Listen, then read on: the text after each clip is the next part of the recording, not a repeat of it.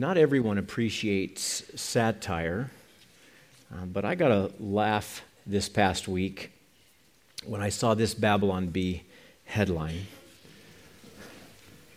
It caught my attention because I was working on this week's text. Let the word of Christ dwell in you richly. And the headline made me wonder, though, how much media do we actually consume these days? And I know that you've heard some of these statistics before, so I looked it up. I tried to find the best stats I could find, and here's what I learned. These are from late 2020. They were published in March of 2021. American adults spend about 10 hours a day interacting with media.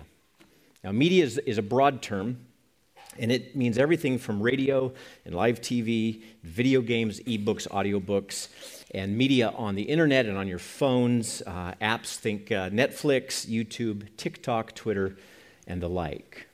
10 hours a day. That's a lot of time spent in front of the screen. Now, before those of us with gray hair point our fingers at the younger folk here and all their video games, you should probably know how this breaks down into age categories. 18 to 34 years of age, they consumed on average 7.5 hours of media per day, while the 50 to 65-year-old category consumed a whopping 11 hours and 28 minutes per day. Different media, slightly different media, but 4 hours more than the young people playing video games. So I highlight those numbers not to judge you and tell you that your media time is excessive, though it probably is. You can be the judge of that. I highlight it because I question the content of what we are bringing into our minds. This morning's text is a command. Let the word of Christ dwell in you richly. And with 10 hours of media pouring into my mind through my eyes and ears every day, there's no question that we're letting many things dwell within us. The question is, what? What are we allowing in? Of course, my aim this morning is for more of that content to be the Word of God. And that's the main point of the message this morning. It's a very simple message, and here it is. I want you to get into the Word of God this week and this year, and I want to get the Word of God into you. It's that simple. So if you hear nothing else I say, that's the message right there. I want you to get into the Word of God. I want you to get the Word of God into you. So let me now make that as confusing as I can. But before we jump into our text, I want to refresh our memory about where we've been. We have been journeying through the book of Colossians now for about a year. We're getting close to a year now. And if you're wondering why it takes us a year to get through 4 chapters of one book, I can tell you that I'm the culprit. Like my assignment this morning, I'm just confessing, my assignment this morning was to preach Colossians chapter 3, verses 16 and 17. And by late last night, after hours and hours of study and writing, I had successfully gotten through one verse. And so I have to confess that to Brian, who prepares songs for singing, and I've got to confess it to Josh, who's probably already prepared the next set of verses. So I'm just confessing it to everyone this morning. The reason it has taken us a year to get through Colossians is me. But let me refresh us on the context of this letter. This is important. I need to emphasize it this morning because we are looking at yet another command that Paul is giving us for Christian living.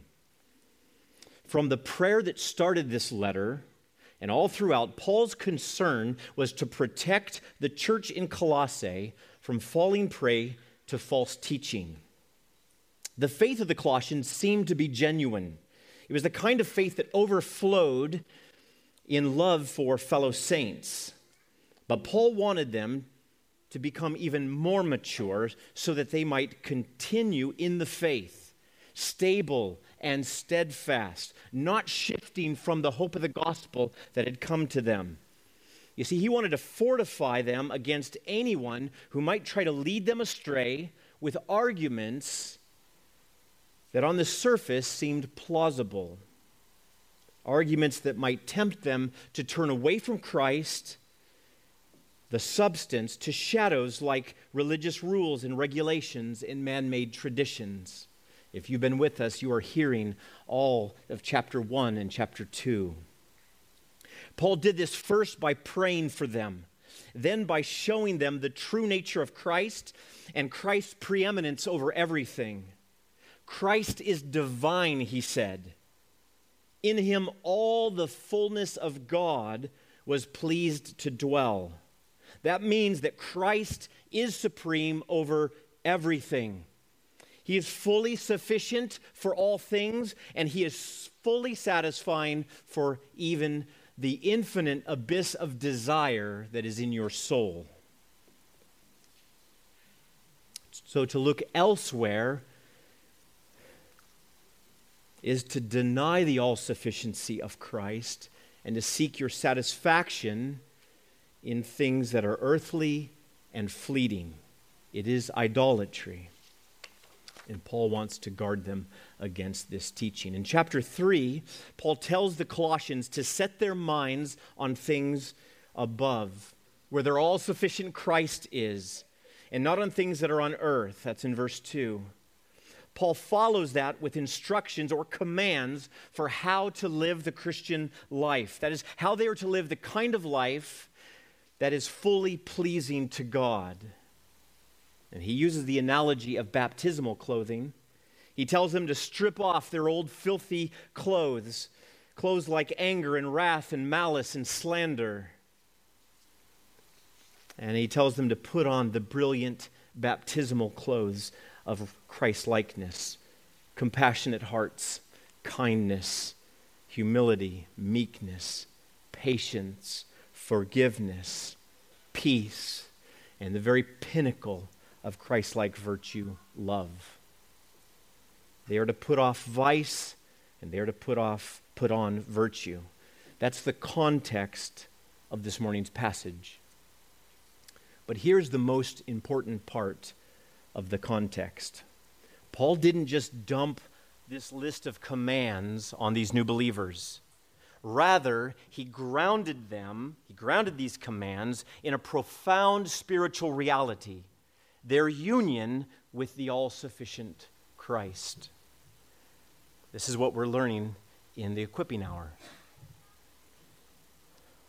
Paul doesn't just tell the Colossians to obey, live like this, don't live like that. He leads them to the power source that enables them to put off the old and to put on the new. He tells them, this is chapter 3, verse 3, you have died, and your life is hidden with Christ in God. That is, by God's grace, through faith, the Colossians were united with Christ. This means that they were spiritually in Christ. Christ is in them, and they are in Him, drawing their life from Him like a branch drawing life-giving sap from the trunk of a tree.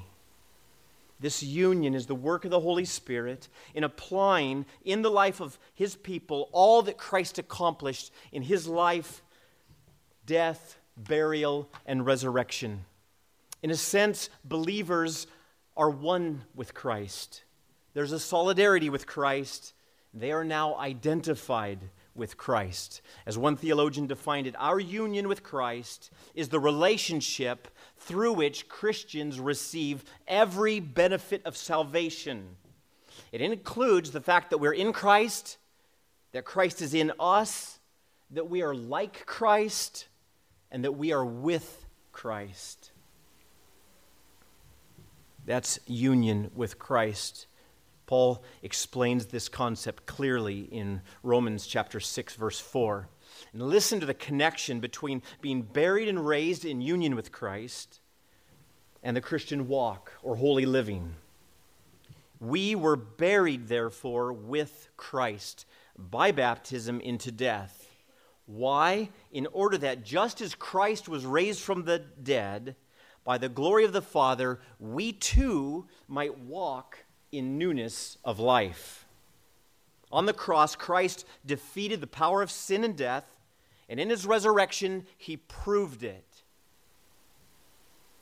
Even the power of evil spirits that would lure us to sin has been broken, and the spirits themselves have been defeated. You should remember that from earlier in this letter. Believer, you have died with Christ. Therefore, you are no longer enslaved to sin. Before you came to faith, you could do nothing but sin. But now, united with Christ in his death and in his resurrection, you can walk, not perfectly, but you can walk in a manner fully pleasing to your Lord. Remember, that was Paul and Timothy's prayer for the Colossians at the very beginning of this letter. Let me put this another way. The fountain of your growth into Christ-likeness is your union and your communion with Christ. Obeying the commands that Paul's giving us here is impossible apart from being united with Christ. And that's not an overstatement. But the reality of our union is what gives us new hearts. If anyone is in Christ, that is, in union with Christ, he is a new creation. The old has passed away. Behold, the new has come. And being in Christ also gives the believer confidence and strength and comfort and joy. And it inflames these new hearts of ours with gratitude and love for Christ. And it frees us and empowers us to live the life of holiness that we are called to. So that is the context of this morning's passage. And I've taken up at least half the sermon now, giving you the context. But it is important that we understand that. Let's move into our text and take a look at yet one more of Paul's commands for Christian living. I call this a command. That's technically what it is. It's an imperative to be obeyed. But what's interesting about it is that while it is a command, it's also the means by which we can know and obey other commands. So I don't have a really good category for what this thing is, but here it is. Verse 16, let the word of Christ dwell in you richly. Two questions. What is the word of Christ? And what does it mean to let it dwell in us richly? Well, this is the only place in the New Testament where I found this exact phrase, the word of Christ. But if you look up how Luke and Paul and others in the New Testament use similar phrases, you see that it refers to two interrelated things. One, the word or the message about Christ. That is what the Old Testament, all of the Old Testament, and the apostles taught about him. So the word or the message about Christ. And two, the gospel proper, or the gospel narrowly understood. Christ's perfect life, his death, burial, and resurrection to save sinners.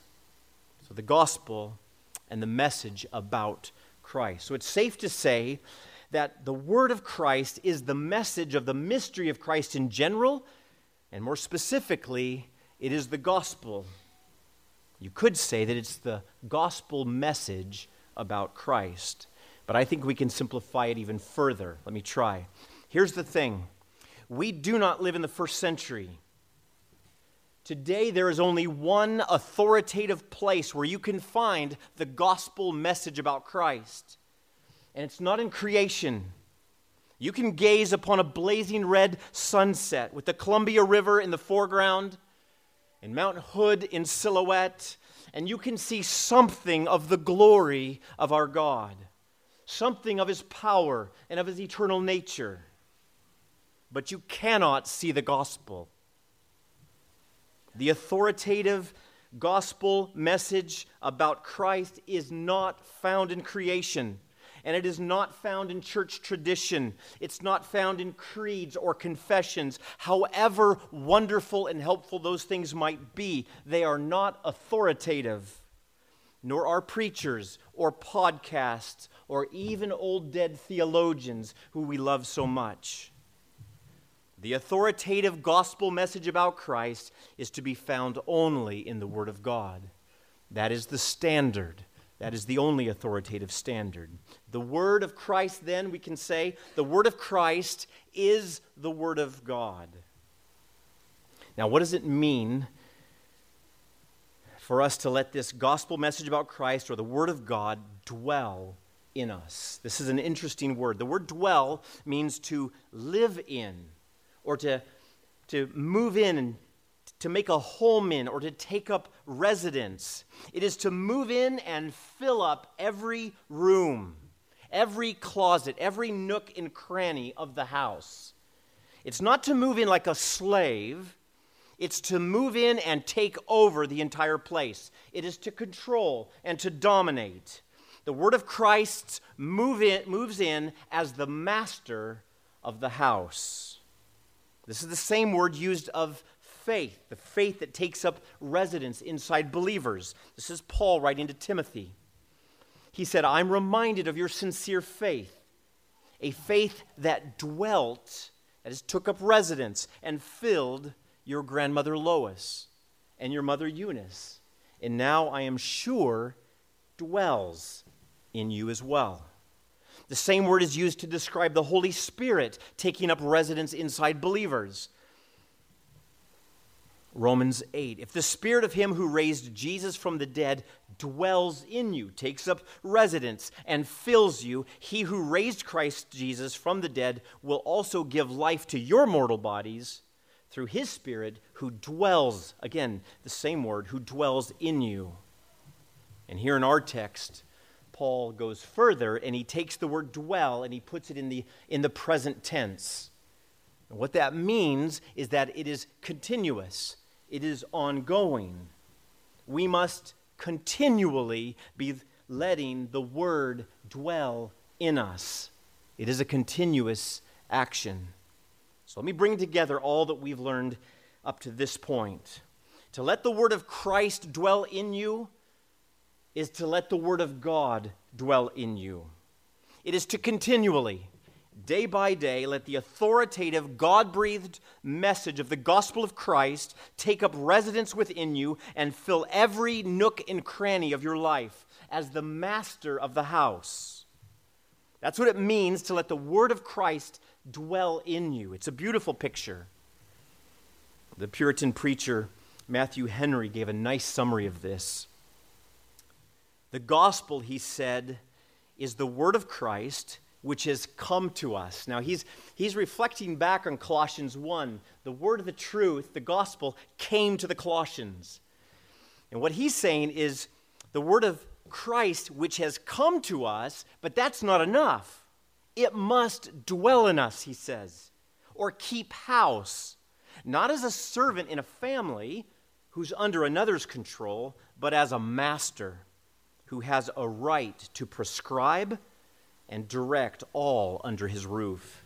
We must take our instructions and directions from it, and our portion of meat and strength, of grace and comfort in due season, as from the master of the household. It must dwell in us, that is, be always ready and at hand to us in everything, and have its due influence and use. That is what it means for the word of Christ to dwell in us.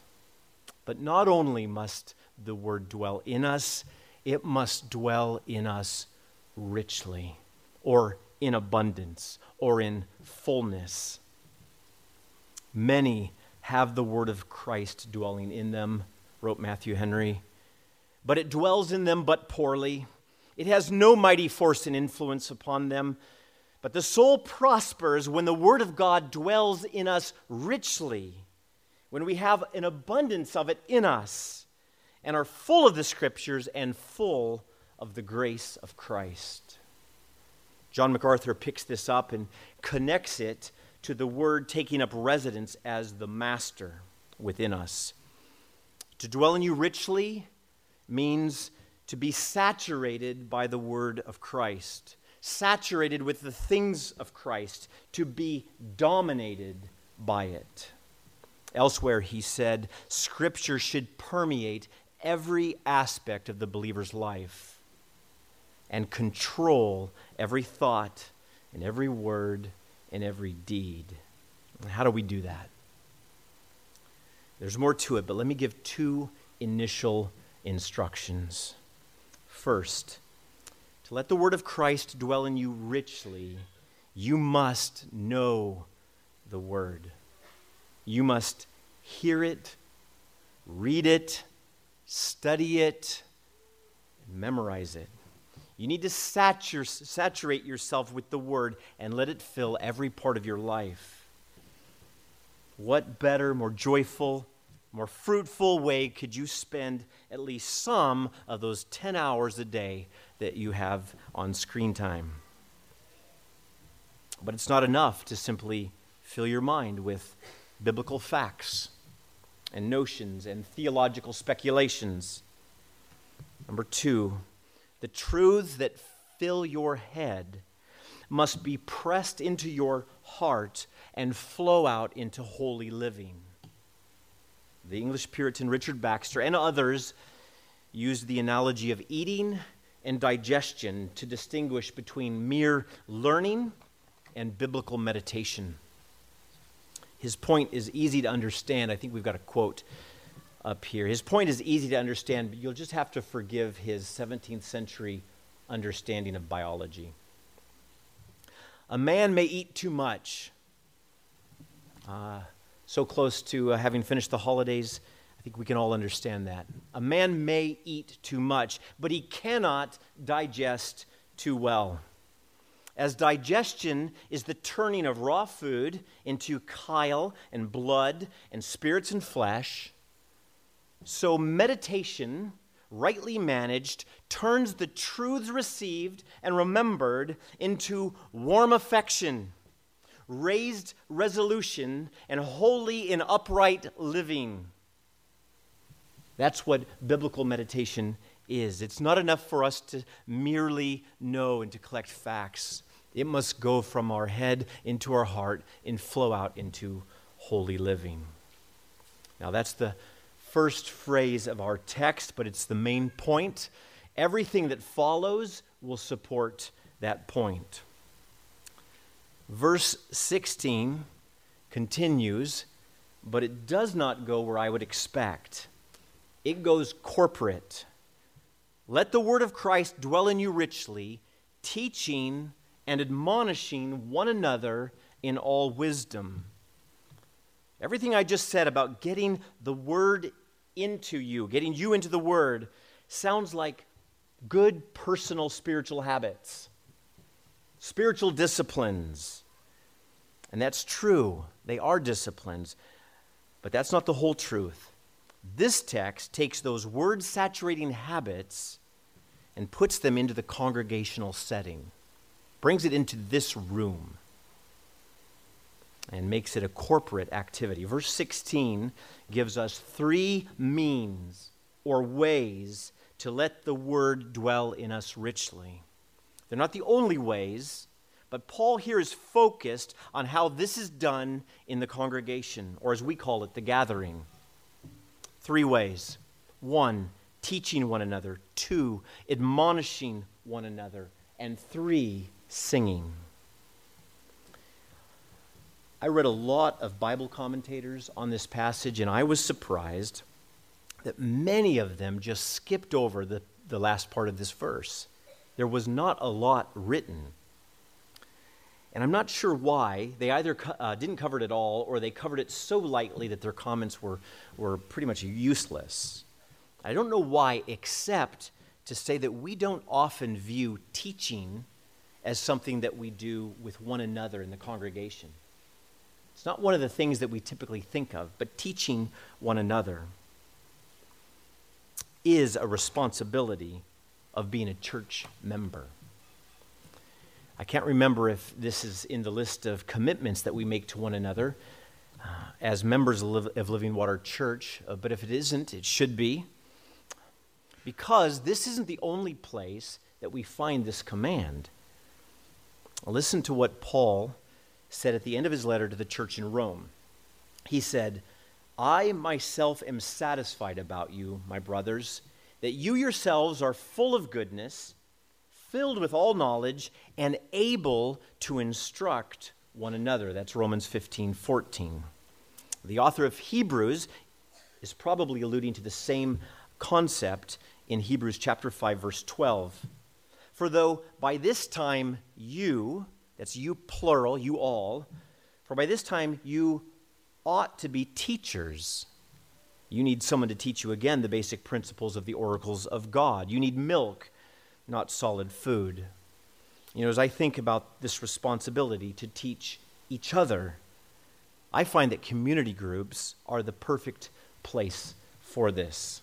I always learn from the group I'm a part of. Every week we get together and we take the sermon and we drill down a little bit further and we press it into our lives. The insight that I get from them is incredibly helpful and encouraging.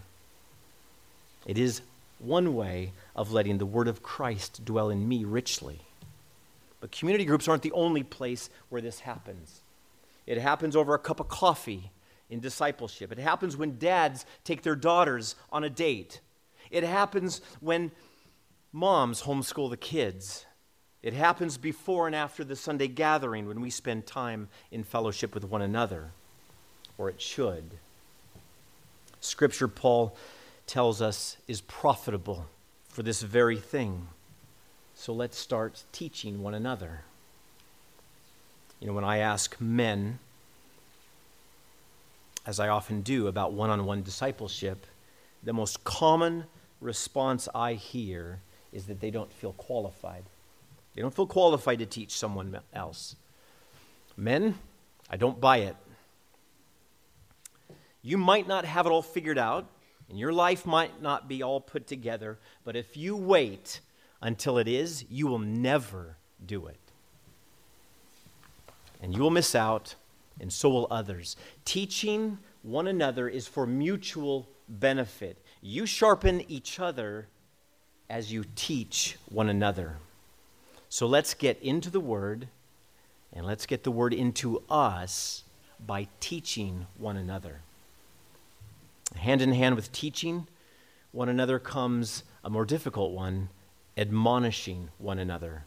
To teach is to guide or to show the way or to instruct, but to admonish is to see a brother or a sister veering off the path and warning them to return. I know we're hesitant to do this.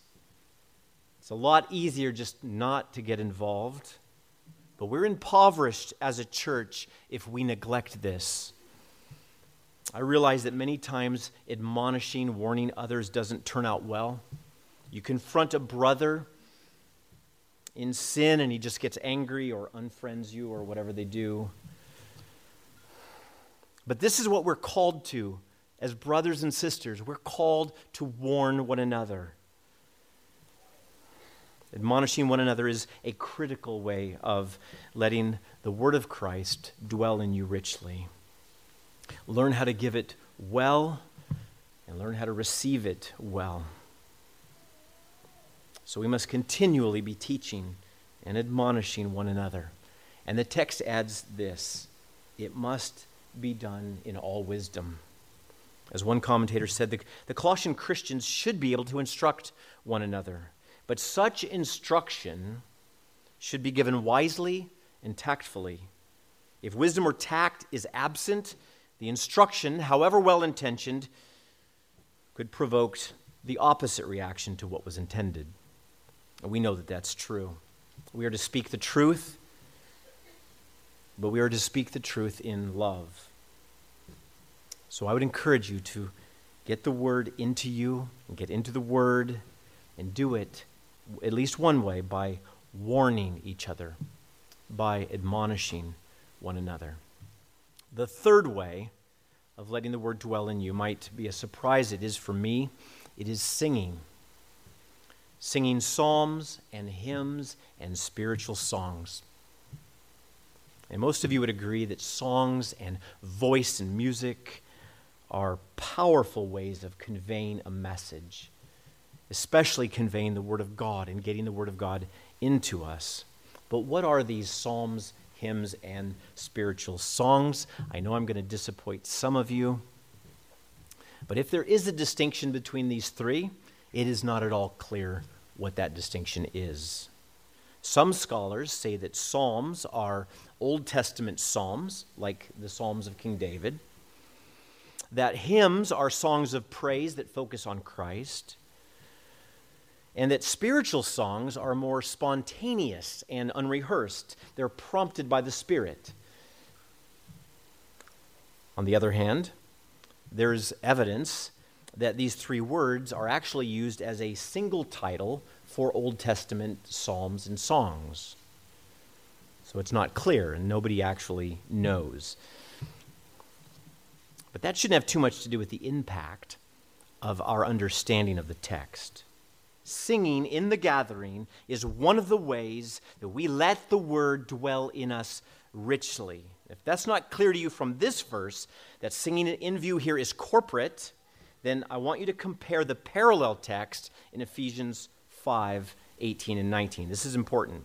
And this verse is interesting because the songs are being addressed not only to God, but to one another. It's a fascinating passage.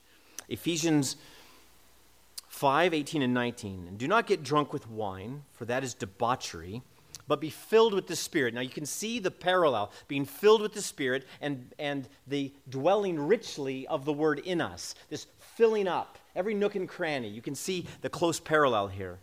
But in here it's don't get drunk with wine, for that's debauchery, but be filled with the Spirit. How?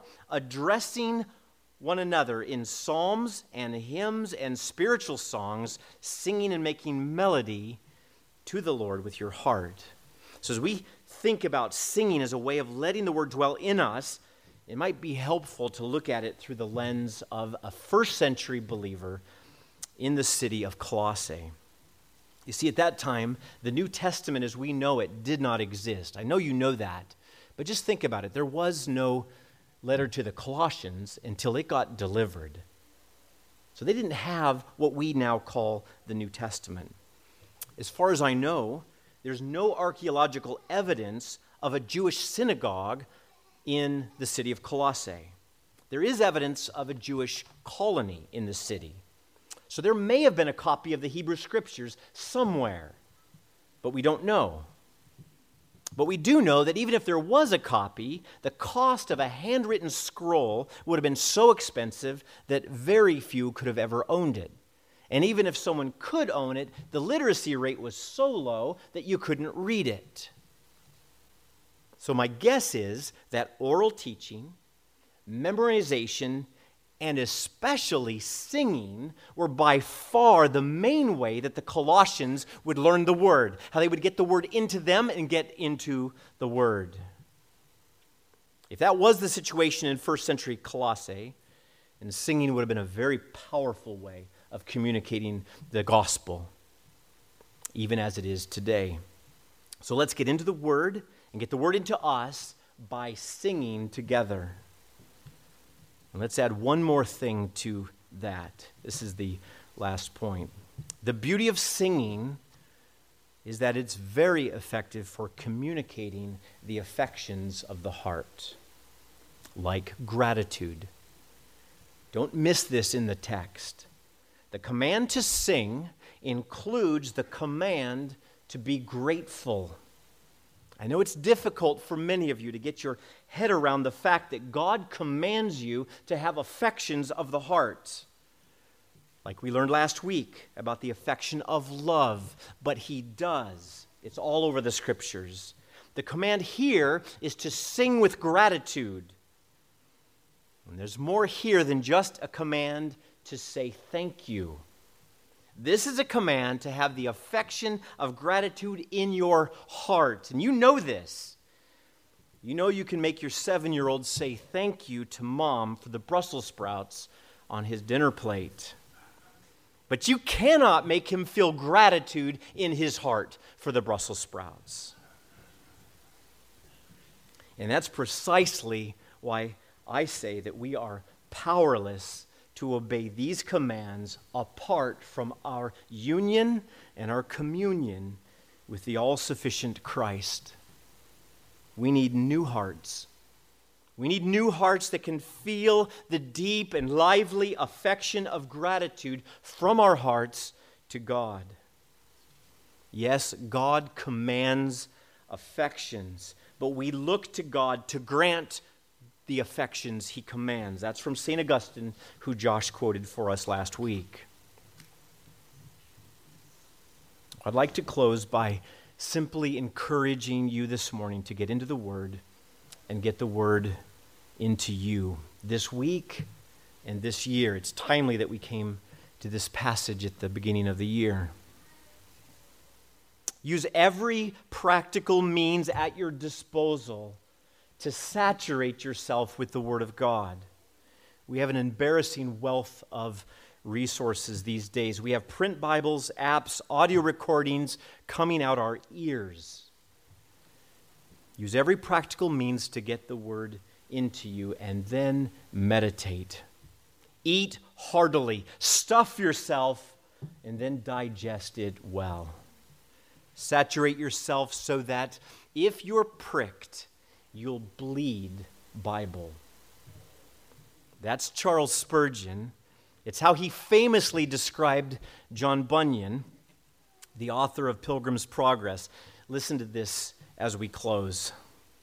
How instructive to us is this great truth that the incarnate Word lived on the inspired Word.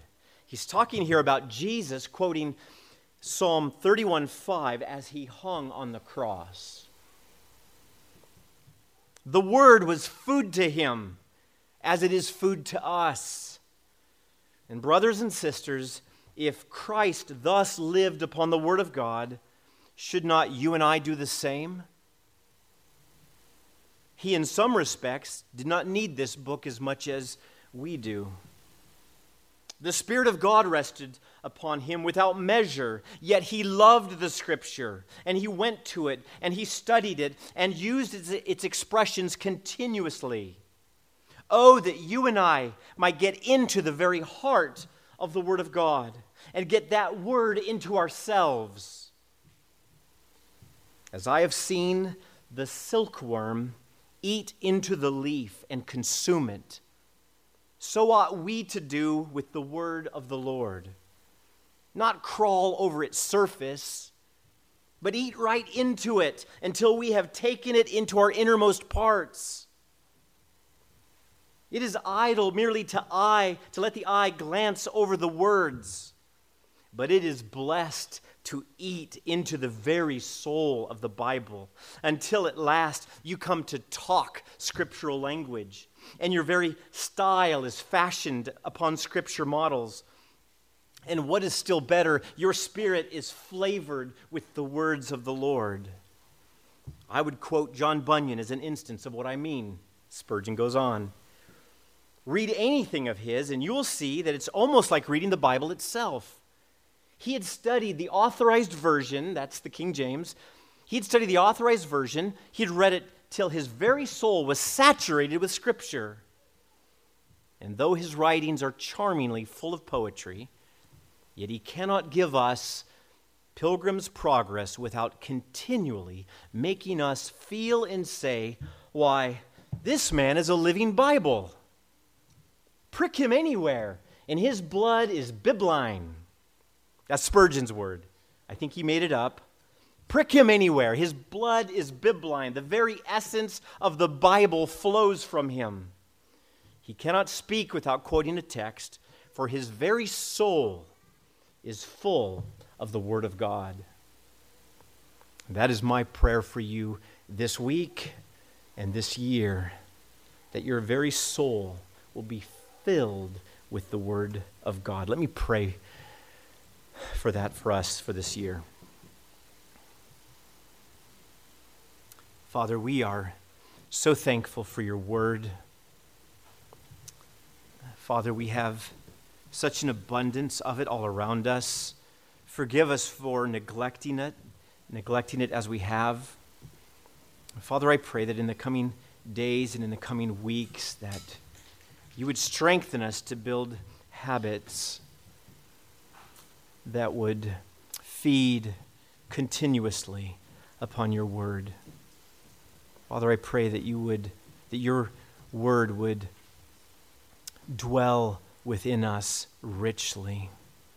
And Father, I pray that as we teach one another and as we warn one another of the dangers of the Christian life, and Father, even this morning as we sing together, Father, I pray that it would be part of the means that you use for your word to dwell within us richly.